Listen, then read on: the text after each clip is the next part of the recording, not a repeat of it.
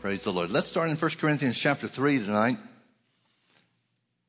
We'll start in verse 6 and read down through verse 9. Paul is writing to the church at Corinth, and he's run up on a situation where there are divisions in the church. Some say their favorite minister is Apollos, others saying their favorite one's Peter, and some are saying their favorite one is Paul. And he tries to show that none of that really matters, but the teaching that they're receiving from those ministers is the thing that matters. Beginning in verse 6, Paul said, I have planted and Apollos watered, but God gave the increase. So then neither is he that planteth anything, neither is he that watereth, but God that giveth the increase. Now he that planteth and he that watereth are one, and every man shall receive his own reward according to his own labor. For we are laborers together with God. He's talking about him and Apollos. For we are laborers together with God, but you are God's husbandry. You are God's building. The word husbandry there literally means garden. He's saying you are God's garden. Now let's back up and take a big picture point of view, or take a look at the big picture. I want to pose a question to you. I'm not talking about the value of the word. We all recognize the value and the preciousness of the word. But what's the purpose for God giving us his word? What's the purpose for God giving us his word? Folks, I would submit to you that it has no purpose other than to reveal what God is eager to do for us. As such, this principle of faith that the Bible talks about in Mark chapter 4, why don't you turn to Mark chapter 4, we'll see some of these verses that pertain to this. But as Jesus described in Mark chapter 4, the word of God is a seed that is to be planted in the ground.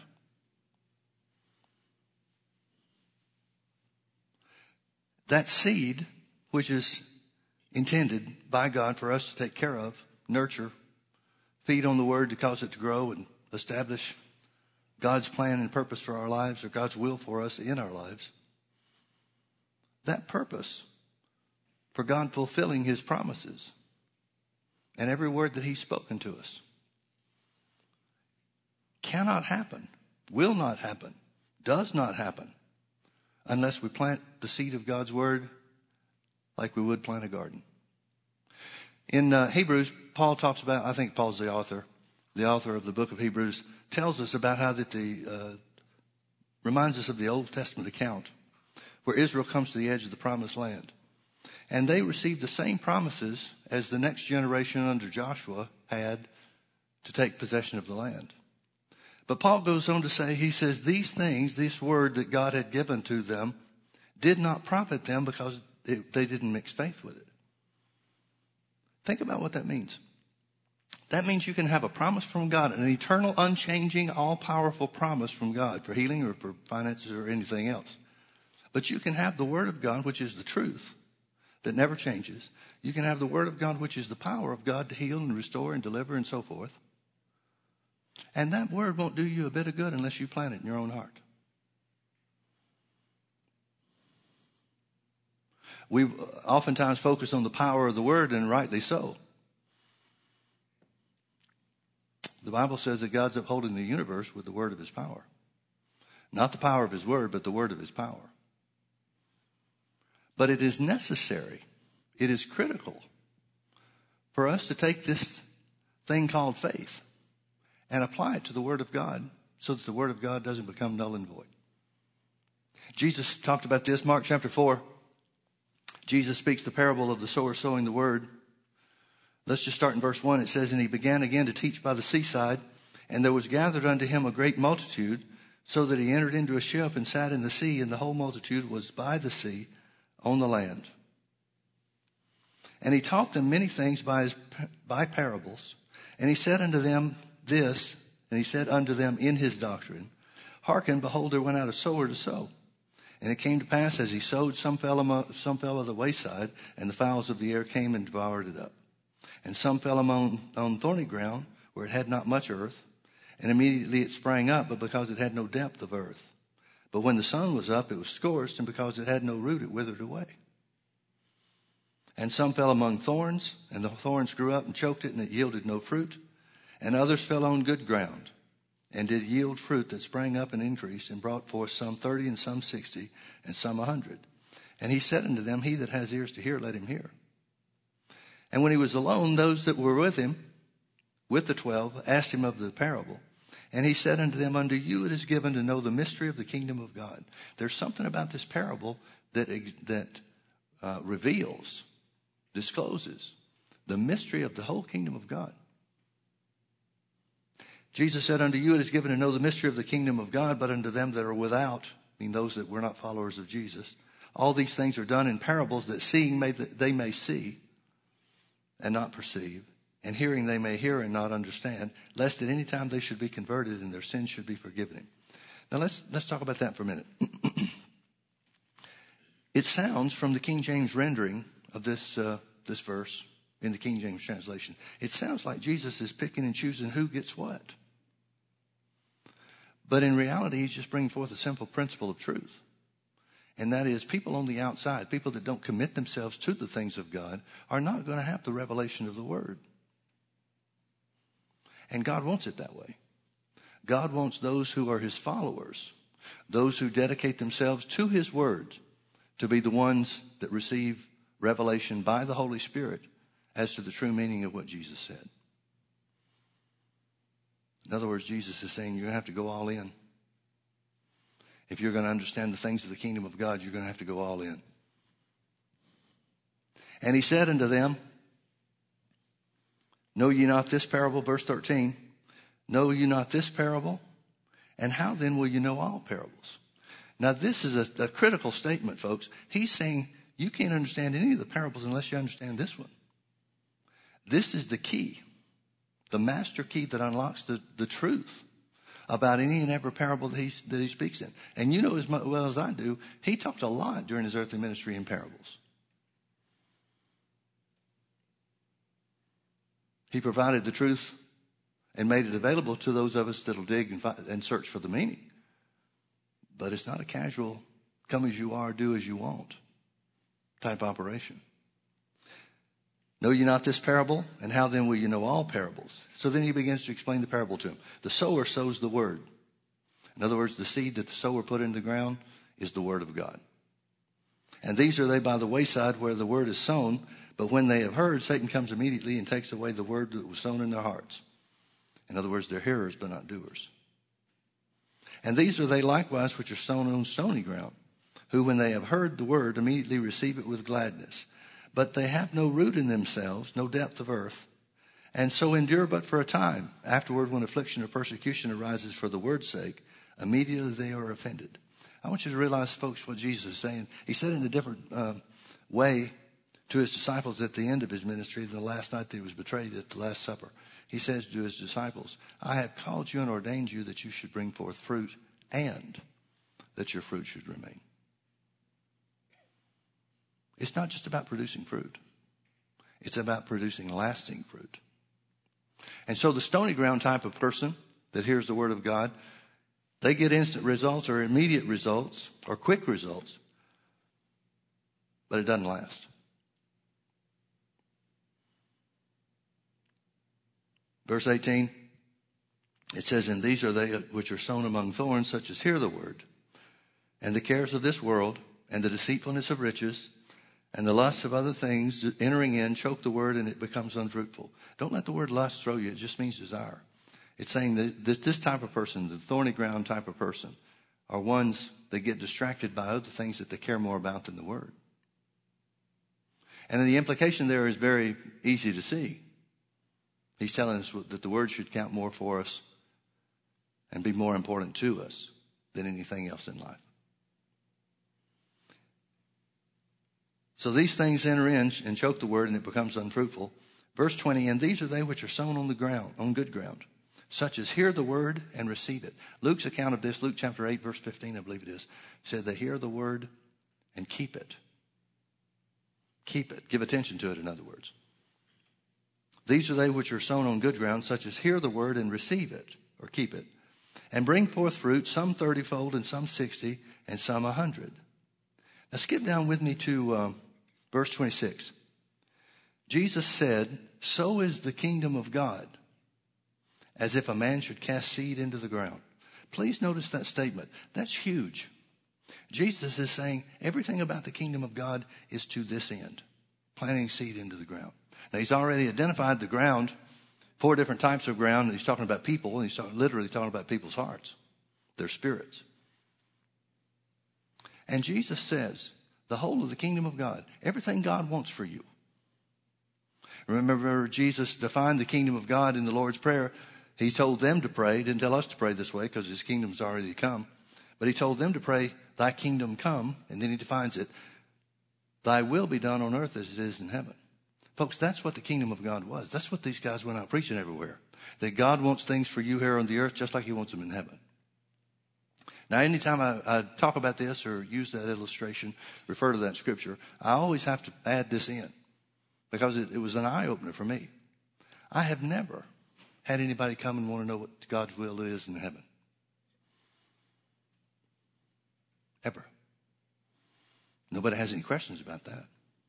Well, if Jesus defined the kingdom of God accurately, truthfully,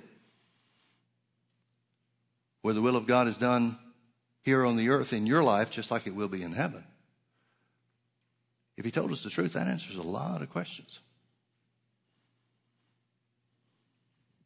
That opens a lot of doors. Spiritually, it opens a lot of doors for us. And remember, if the only purpose there is for the Word of God is to reveal, for God to reveal, what he's eager to do for us and what he wants to fulfill in our lives, then Jesus was faithful to tell us how that comes about. He's faithful to tell us how each and every one of us can receive anything and everything from God so that his will would be the same here on the earth for us, for you and for me, just like it is in heaven. I think too many people are putting off in their mind. Maybe they're not even conscious they're doing it. Maybe it's not a conscious thought. But there's a lot of Christians, maybe too many Christians, that are waiting to get to heaven to experience eternal life. You're not going to have any more eternal life there than you have here. The only difference won't be a difference in you. It'll be a difference in the surroundings. There's no devil in heaven to overcome. There's no evil to resist. But you're the same. You'll have a redeemed body by that time. But to you, the real you on the inside, nothing changes. So Jesus said, let me read verse 26 again. And he said, so is the kingdom of God as if a man should cast or plant seed into the ground and should sleep and rise night and day, and the seed should spring and grow up, he knoweth not how. For the earth brings forth fruit of herself. First the blade, then the ear, and after that the full corn in the ear. But when the fruit is brought forth, immediately he puts in the sickle because the harvest has come. Now, folks, I want you to realize when he talks about the whole of the earth bringing forth fruit, he's not talking just about the ground. He's not talking about just the soil or the dirt that we plant natural plants and plant natural seeds in. He's talking about the ground as being a type of your heart. He's literally saying the human spirit is created to apply faith to God's word so that God's will can come to pass in their life. That's the way you were made. And nothing can change that. God made it that way. It'll always be that way. Your spirit, your heart, is designed to be the ground that God's fulfillment of his promises take place in. Well, no wonder the Bible makes such a big deal about faith then. No wonder Jesus made such a big deal about faith when it came to healing. Because God's will, his kingdom coming to pass, his will be done on the earth as it was in heaven, which Jesus showed us include healing. He told the disciples, whatever city you go in, if the people receive you, heal the sick and tell them the kingdom of God is coming soon. So he identified healing as part of the kingdom of God. But that kingdom of God cannot come to pass unless you plant the seed in your own spirit, your own heart. I'm using heart and spirit interchangeably. They're not always used that way in Scripture, but many times they are. So the Bible is telling us the only way for the kingdom of God, the will of God to be done in you and in your life here on the earth, just like it is in heaven. That kingdom that came as a result of the resurrection of Jesus. The only way that can come to pass is if you plant the good seed of God's word in your heart. That's it. Now, the parable that he started with, the sower sowing the word, tells us the different types of people or different stages of people's. Well, it could be spiritual growth. It seems that some of us grow through one stage to the next stage and so forth as we learn more and begin to place a higher priority on his word. But these 4 types of ground show the differing results, if any. The word of God, same that produces 100-fold in good ground. The same word, in some cases, won't produce anything because of the lack of attention that the hearer gives to it. It produces minimal results for others that take hold of it for a short period of time but then lose heart. It produces more results in others that plant the word of God in their heart, intend to hold on to it, but then gets distracted by the things of the world. But all of these are different types of soil. Nothing wrong with the word. The word's the same for each one. And Jesus is saying that the whole kingdom of God is about planting the word of God in your own spirit. Now remember where we started over in 1 Corinthians chapter 3. Paul said, I have planted and Apollos watered, but God gave the increase. How did they plant? How did Paul plant and how did Apollos water? Well, Paul, being the first one that ministered the truth of Jesus' resurrection to the Corinthians, the one that started the church in Corinth, since it was the first time they heard it, he planted. But Apollos, telling them the same things that Paul told them and maybe even teaching in other areas a little bit more in depth. Maybe he stayed there longer in Corinth than what Paul did. We don't know. But he's teaching the word of God. They're both ministering the word of God. Paul said the laborers are one. Whether I'm planting or whether I'm watering, the laborers are one because they're doing the same thing in both situations. And that is they're proclaiming and or teaching the truth of the word concerning who we are in Christ, what Jesus said, and so forth. So to plant the seed is to speak the word of God into your own heart. And Jesus said the whole kingdom of God's like that. Now, how many Christians do you know that are looking for God to do something for them without ever taking a position on the word to speak it into their own heart? I would say that it's the majority of Christians that we know of. I hope you don't fall in that category, but so many do. But if you think about it, the Bible tells us that that's the way that we enter into the kingdom of God. It's by faith in the word of God that says Jesus died for our sins on the cross and was raised from the dead for our justification, for us to be made righteous. The exercise of that faith by your confession, to confess Jesus as Lord, to believe in your heart that God raised Jesus from the dead, and to confess him as Lord, as Romans 10:9 and 10 says. That confession is you planting the word of God, the seed of God's word in your own spirit. And it brings you out of the kingdom of darkness and translates you into the kingdom of God. That one simple act. Well, if that one simple act, which falls directly in line, agrees completely with what Jesus said, the whole kingdom of God is like planting a seed in the ground. If that's what brings us into the new birth, into eternal life, into the family of God, why would we think faith would work different in other areas? I think too many people, unfortunately, don't see faith as the principle whereby we receive anything and everything of God.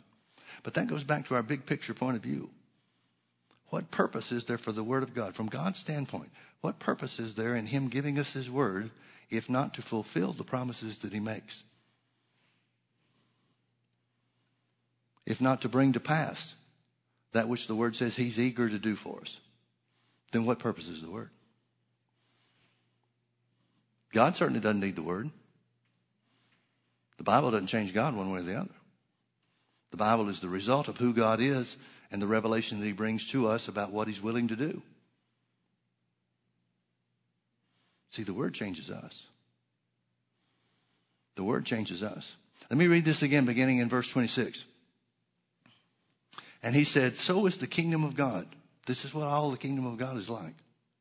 So is the kingdom of God as if a man should cast seed into the ground. You realize that the way you plant seed is by speaking the word of God to yourself. That's how the whole kingdom of God works.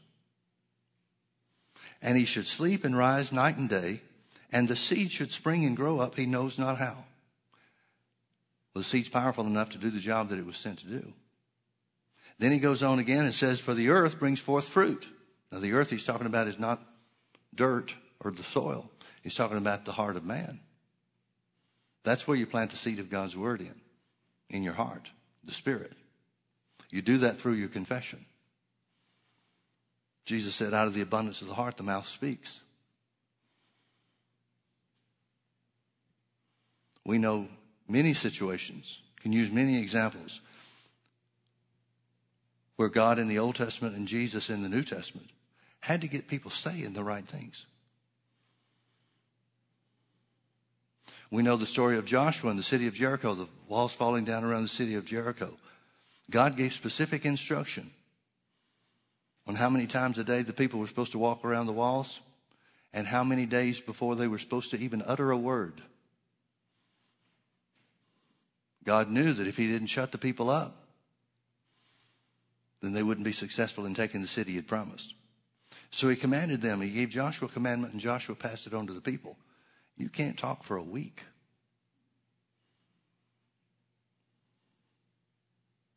He forbid them to speak for a week, from 1 week period of time, because the beginning of that week was when they started going around the walls one time a day. The end of that week, 7 days later, they walked around the city of Jericho 7 times. And then they shouted. And then the walls came down. You remember when John the Baptist was about to be born, or Elizabeth was about to conceive, the angels appeared to John's father. Zacharias, is that his name? He appeared to John's father and told him what was going on, and found that John's father, Zacharias, was hesitant. He was resistant to what the angel said would come to pass, really would come to pass. So the angel had to keep him quiet. He didn't strike him with sickness or disease, but he made him unable to speak for the period of time that John's mother was pregnant, Elizabeth was pregnant. Jesus told us that by our words we'd be justified and by our words we'd be condemned.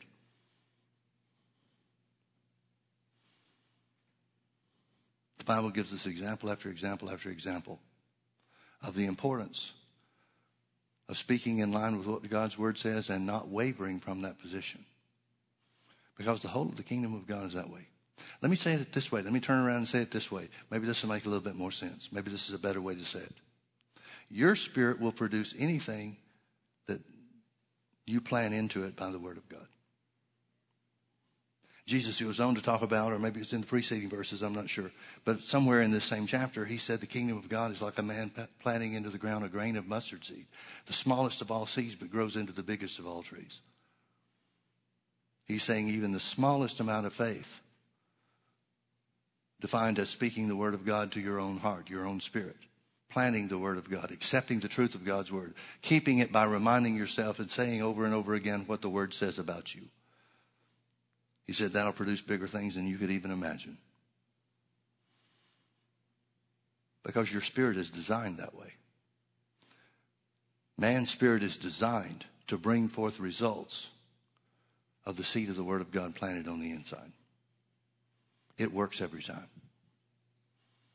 It works every time. Notice that Jesus talking about the parable, or giving us the parable, explaining the parable to the disciples, indicates that these things don't happen instantly. There's a keeping process. There's a watering process that's necessary. It's necessary to hold fast the profession of your faith.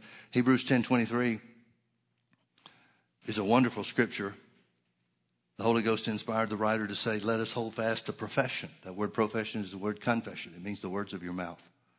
Let us hold fast the profession of our faith without wavering, for he is faithful that promised. Well, you know as well as I do, if we got instant results every time we spoke the word of God or claimed some blessing from God, if we got instant results every time, there wouldn't be anything to hold fast to. There wouldn't be any fight of faith. But the good fight of faith is maintaining your profession without the confession of your mouth without wavering. The good fight of faith is won by confessing the word and only the word and nothing else concerning your situation, your circumstances. That's how you win the good fight of faith. There is a keeping process. There is a keeping mechanism to faith, to holding fast the word of faith, to holding fast to the promises of God that's necessary to bring forth the results. James said it this way. He said, you have need of patience. After that you have done the will of God, you might receive. He said, patience, coming to its full fruition, fully maturing, will make you perfect and entire, wanting nothing, lacking no good thing. Well, again, if we had instant results, there'd be no need for patience. We wouldn't even know what patience was if we got instant results to our prayers. So is the kingdom of God, as if a man should plant seed into his own heart. Let me say it this way. Let me change the wording up a little bit. The whole of the kingdom of God, everything about the kingdom of God, everything about what God wants for you, everything that the word says belongs to you, comes by speaking the word of God to your own spirit. It comes by speaking the word of God to your own spirit. It comes by speaking the word of God to your own spirit. Your spirit is designed, divinely engineered, to bring forth whatever word of God you speak to it, to yourself. It's designed, and nobody can change this design. It's designed to bring forth whatever you confess about the word of God. I love the fact that Jesus said, when a man plants the seed of God's word into his own heart, he goes to sleep and he rises. He indicates the passage of time. Maybe a short time, maybe a long time, we don't know. But it says it springs up and grows forth, or springs forth and grows up. And he doesn't even have to know how it works. I take great comfort in that. I don't have to know how everything's going to work. Because, see, the devil tries to beat you up about, well, how's it going to work?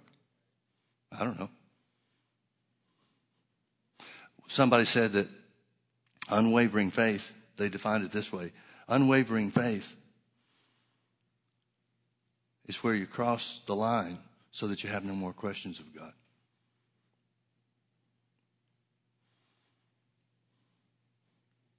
When you come to the place where you know that you don't have to have all the answers, you just know if I believe I received, then I'll have. When you come to that place, the good fight of faith is much easier to win. But in those times, and it generally starts in the beginning of whatever we're believing for, in those times where the devil beats you up and tries to question every little thing, well, how's this going to happen? And what about this? And how can that be because of this and because of that and the other? Those become our toughest times of struggle. But when you just lean back on the word of God and say, the word of God is powerful enough to get this job done. And Jesus said that the whole of the kingdom of God, me receiving anything and everything I need, the healing that I need, the finances I need, anything and everything that I need, would come to pass just simply by my holding fast the profession of my faith. Because God is faithful who promised. God delights to keep his word. God delights in bringing his promises to pass in your life. He delights in that. The Bible says he's full of eager yearning. Tender mercies and eager yearning. He wants to do more for us than we want him to do. But the only way he can is if we trust him. How do you trust him? By confessing the word, speaking the word of God into your own heart. Speaking the word of God into your own heart. So is the kingdom of God. Remember, Jesus said, if you understand these principles, then you can understand the whole of the mystery of the kingdom of God. I believe the mystery of the kingdom of God is very simple. I believe the mystery of the kingdom of God is the explanation or the understanding. Understanding is a better word. It's the understanding that this is how God's word works. God does nothing apart from his word. And he can't fulfill his word in your life unless you speak it into your own heart. Unless you plant that seed of God's promise for healing or for finances, or again, whatever the word promise.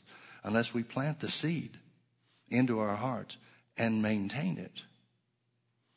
Don't let it get choked out by the distractions of the earth, by the cares of this world. When we hold fast the profession of our faith, then God can be faithful to bring his promise to pass. And God delights in that not only because he gets to be good to you and me, but he delights in it because we've learned, we're growing, we're developing to understand the truth and the importance of God's word in our lives. So is the kingdom of God as if a man should plant seed into his heart, the good ground of his heart. Everything about the kingdom of God works that way. Well, then tell me this. Since that's true, and the Bible bears it out in a number of ways, since that's true, what could possibly be more important than faith? When it comes to receiving God, from God, nothing could. Because faith is the criteria. Faith is a requirement.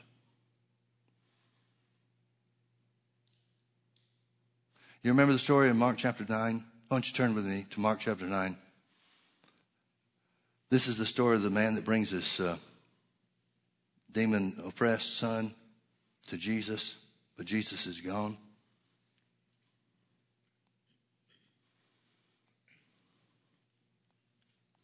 Jesus comes back and he sees the religious leaders gathered around his disciples. And so he asked what's going on. And one of the multitude, start reading in about verse 17. One of the multitude answered and said, Master, I have brought unto thee my son, which has a dumb spirit. And whithersoever he taketh him, he tears him, and he foams and gnashes with his teeth and pineth away. And I spake to thy disciples that they should cast him out, and they could not. Other translations said they tried and failed. Well, that would be the only way they would know that they couldn't, is if they had made an attempt. But they weren't able to cast the evil spirit out of this young boy.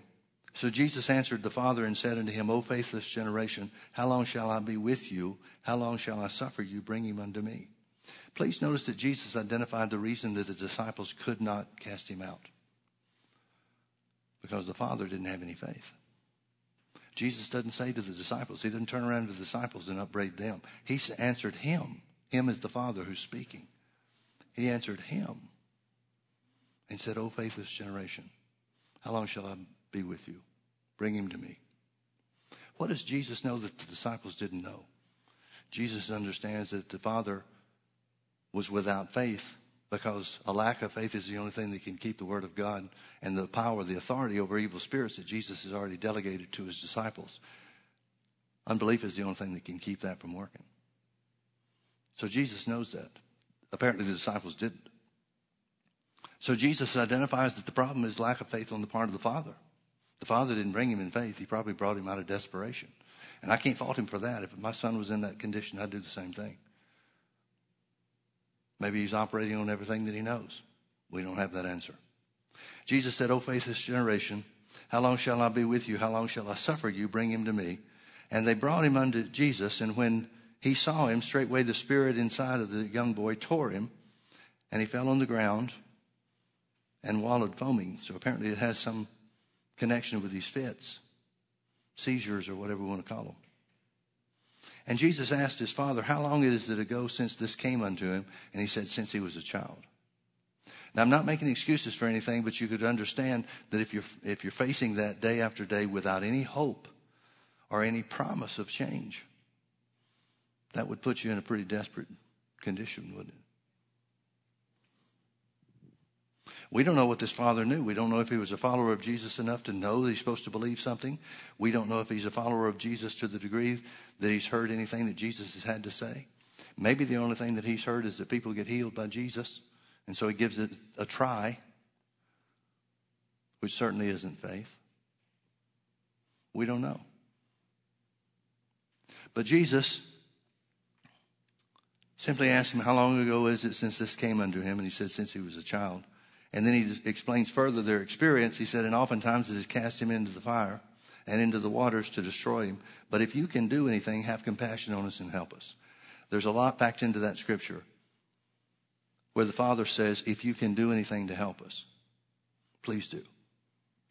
if there's anything you can do. Now, what would he have to know, or maybe a better thing to say is, what would he have to not know about Jesus to be in the position where he's not sure if Jesus can help? He can't be a close follower. He's heard enough to know that Jesus gets results. But he doesn't know enough to know that Jesus is doing the will of God and doesn't leave anybody sick whenever they exhibit faith or exercise their faith to receive. He can't know that. So he says to Jesus, if you can do anything, have compassion on us and help us. Please notice that the man is asking for mercy. Now, folks, that worked a lot of times in Jesus' ministry. It tells about people Jesus would pass by on the wayside and cry out, have mercy on me. And then Jesus would minister to them and their eyes would be open. The Bible talked about a couple of blind guys in that condition. And their eyes were opened. The Bible talks a lot about people that called out for mercy. They understood that healing was a mercy and received. And this father's asking for mercy too. But he's not asking for mercy because of what he believes. He's just trying to get some results. He doesn't assume that he has anything to do with this. And Jesus lets him know that he does. So he says, but if you can do anything, then have compassion on us and help us. How does God respond? If Jesus is the example of God here on the earth, Jesus said, he that has seen me has seen the Father. He said, I always do my Father's will. Any number of scriptures we could take would lead us to the same conclusion. And that is, however Jesus handles this man's appeal for mercy is how we can expect God to respond to our appeal for mercy. And most often, in my experience, people don't put mercy and faith together. In my experience, when people are calling out on God for mercy, they're trying to get God to do an end run around faith or the exercise of faith. So many times people are crying out for mercy, expecting God to violate his own word when he says it takes faith to receive from him. So if whatever Jesus does, however Jesus responds to this man's call for mercy, again, I sympathize with the situation, especially this being a son-in-law. But however Jesus responds to this man's appeal for mercy, we can expect God to respond to our appeal for mercy. What does Jesus do? Jesus says unto him, if you can believe,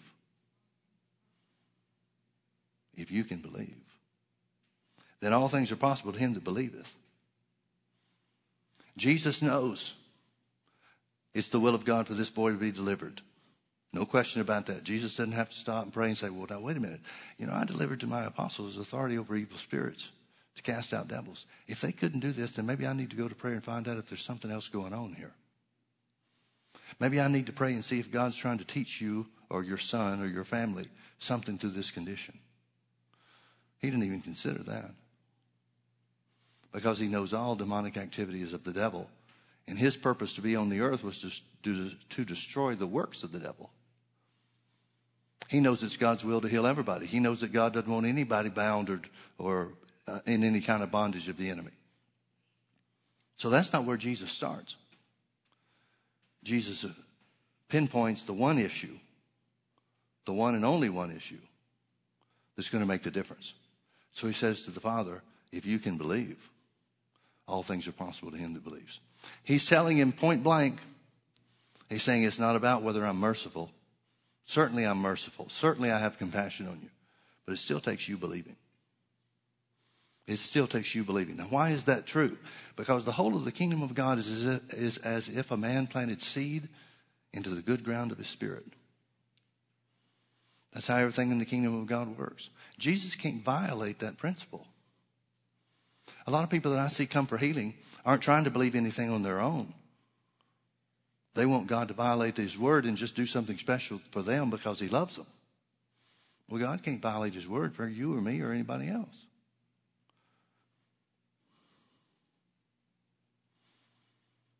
And unless there's some manifestation of the Spirit in gifts of healings or working of miracles or something like that, it always comes down to what we believe. Always. Well, how do we know what we believe? Again, in Matthew chapter 12, I think it's verse 46. Jesus said, out of the abundance of the heart, the mouth speaks. He's got to get this guy saying something that's according to the word. He's got to get this father confessing something in line with the word. So Jesus responds to his appeal for mercy. He says, if you can believe, all things are possible to him that believes. I bet this situation looked like an impossible one to the father. I bet he looks at his son and sees this happen, and he's reminded of other times that it happened. He's reminded of how long his son has been in this condition. He's probably become disheartened by the failure on the part of the disciples to get the boy any help. Maybe there was a glimmer of hope that caused him to find Jesus in his company to begin with. But after the disciples failed, he's probably throwing up his hand saying, is there any hope for my son? And Jesus still requires faith. Jesus doesn't put his arm around the father and say, man, I can only imagine what a tough spot you're in. I certainly sympathize with your dilemma. I sympathize with the love that you have for your son. I sympathize with how long it's been this way. So I tell you what I'll do. I'll just work a miracle here. You just sit down and rest. That's not what he does. He requires of the Father the same thing that he requires of you and me and everybody else. He said, if you can believe, all things are possible to him that believes. There's no limit to what can be done if you'll just speak the word. There's no limit to what can be done if you'll just exercise a little bit of faith. So what the father does next, it says in verse 24, straightway the father of the child cried out and said with tears, Lord, I believe, help thou mine unbelief. Now, I say this just about every time we come to this scripture. That doesn't sound like great faith to me. But remember that Paul said to the Hebrews, writing to the Hebrews, he said Jesus is the author and the finisher of our faith. All Jesus needs is for this guy to start down the right road. He doesn't need him to get to the end of the road. And when the Father says, Lord, I believe, there's the mustard seed grain of faith. Lord, I believe, help my unbelief. And Jesus delivers this young boy to his father, healed and whole.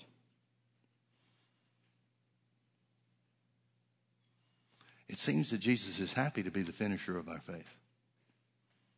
It seems that Jesus is satisfied, well satisfied as the example of God here operating here on the earth. He's well satisfied to be the finisher of our faith. One of the things that Jesus told the disciples that the Holy Ghost would do after he went to the Father, talking about the resurrection, he said, the Holy Spirit will guide you into all truth. Another translation says he'll guide you into all reality. I like that. Guide you into all reality. What realities is he going to guide us into? Well, if you're looking for healing, he's going to guide you into the reality of healing.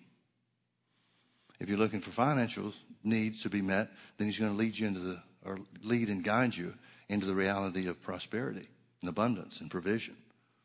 Whatever it is that we need from God, if it's covered by a promise of God in the Scripture, the Holy Ghost will lead you to that end. He will lead you to that end. That's one of the greatest things that I personally rely on the Holy Ghost for. Guide me into the reality of this. I don't want to think some wrong thoughts. I don't want to get embroiled in some non-truth thing that's a part of my religious background or religious upbringing. I want the truth. I don't care if I have to change my thinking to accept it. I want the truth. I want the truth of healing. I want the truth of blessings and prosperity. I want the truth of what God's plan and purpose is for my life. And Jesus said the Holy Ghost would guide me into those truths. He said he'd guide me into those realities. That's one of the greatest areas of the work of the Holy Ghost that I rely on. I talk to him every day. Lord, lead me into the reality of this. Lead me into the reality of who we are in Christ. Lead me into the reality of the power of the name of Jesus.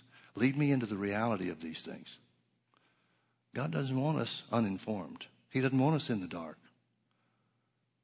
Everything about the Bible, everything about everything in Scripture talks about the Bible being the light, walking in the light, walking according to the Word. He wants to show you. He didn't want to keep you bound. He didn't want to keep you uninformed. He didn't want to keep you in the dark. The word is to shed light on us, to shine light on the things that Jesus has done for us. So all he needs is his Father to take a baby step, one small step. So he says, Lord, I believe. Lord, I believe. I personally think it would have been a stronger statement if he didn't qualify it. Help my unbelief. But the Bible doesn't whitewash how things are. This is what the Father said. Lord, I believe, help my unbelief. And Jesus delivered the boy. That's when the mercy of God, the compassion of God, the will of God came into being, after the man planted the seed of God's word in his own heart. He confessed that he believed. Obviously, he didn't feel much in the way of faith. But he took a step from his heart. Lord, I believe. Lord, I believe. The Bible says that God is gracious and full of compassion, and his tender mercies are over all of his works. How do you access God's tender mercies? Through faith. If this story is an example to us, and if it's not, why is it there? This shows us how we can take advantage of, take hold of, exercise our rights to the mercy of God. Simply by faith. Simply by speaking the word of God to your own heart. Simple faith. Yeah, but it just doesn't seem like that's enough, Pastor Mike. I've been confessing the word for a long time, and it just doesn't seem like it's working. Well, thank God the kingdom of God is like a man planting seed into the ground. He sleeps and rises, sleeps and rises, sleeps and rises, sleeps and rises, and it produces fruit. He doesn't even have to know how. If you're speaking the word, you're planting good seed into the ground of your heart. And Jesus said, the heart is made to produce the word of God results. Your spirit, born again, recreated in the image of God by the works of Jesus on the cross. Your spirit is designed to bring forth what the word of God says God wants you to have. Your spirit is designed to bring forth healing. Your spirit is designed to bring forth abundance. Your spirit is designed, God designed, to bring forth what the word says you have. Let us hold fast our profession of faith, for he is faithful that promised. Remember in the Old Testament, God said that the word of God would not return into him void, but it would accomplish what he sent it to do. How does the word of God return to God? He originated, he gave it to us. So it was from heaven coming down. How does the word of God return to him? Through our confession. Through the profession of our faith. And God said, Old Testament and New, he doesn't change from one to the other. God said, it shall not return unto me void of power. So no matter how long you and I have been saying something, every time we say it, it exhibits the power of God to produce fruit, to produce results, to produce healing. The word of God never returns to God void. He never hears it and says, well, that power's gone for today. The word of God is the power of God to heal. Amen. Let's pray. Father, we thank you for the simple truth of your word. We thank you that the Holy Ghost reveals it to us. We thank you that he guides us into reality. Father, we declare that we believe your word is true. Lord, we believe that Jesus took our infirmities and bore our sicknesses, and with his stripes we are healed. We believe that since the same Spirit that raised Jesus from the dead dwells in us, that he is quickening our mortal body.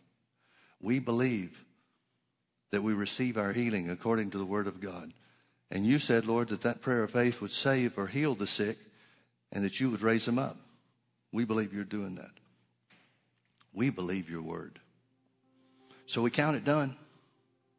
We say, in calling things that be not as though they are, as you instructed us to do, we say that our bodies are free from sickness and disease, from the top of our heads to the soles of our feet. We say that we are restored to divine health. We say that we walk every day of our lives in the fullness of the healing power of God. We call our bodies well. We call our bodies healed. According to our faith in your word. In Jesus' name, amen. I don't know about you, but that doesn't produce any feelings for me. You know what that means? Not a thing in the world. It doesn't work by feelings. It works by faith. And faith declares the truth of God's word no matter what we feel or what we don't feel, no matter what pain may exist in our body or difficulties or whatever else, circumstances and symptoms. When you declare God's word, in spite of the circumstances, over you, according to what Jesus did, that puts the power of God to work in you. And it'll grow a harvest. And it'll produce better results, bigger results, more impossible things than you even thought were possible. Jesus said so. Thank God he did. Amen. Say it with me. I believe I receive my healing in the name of Jesus. Amen. Amen. Well, God bless you. Thank you for being with us. We sure love you, and we're in agreement with you for those things that you're standing for. In Jesus' name, amen.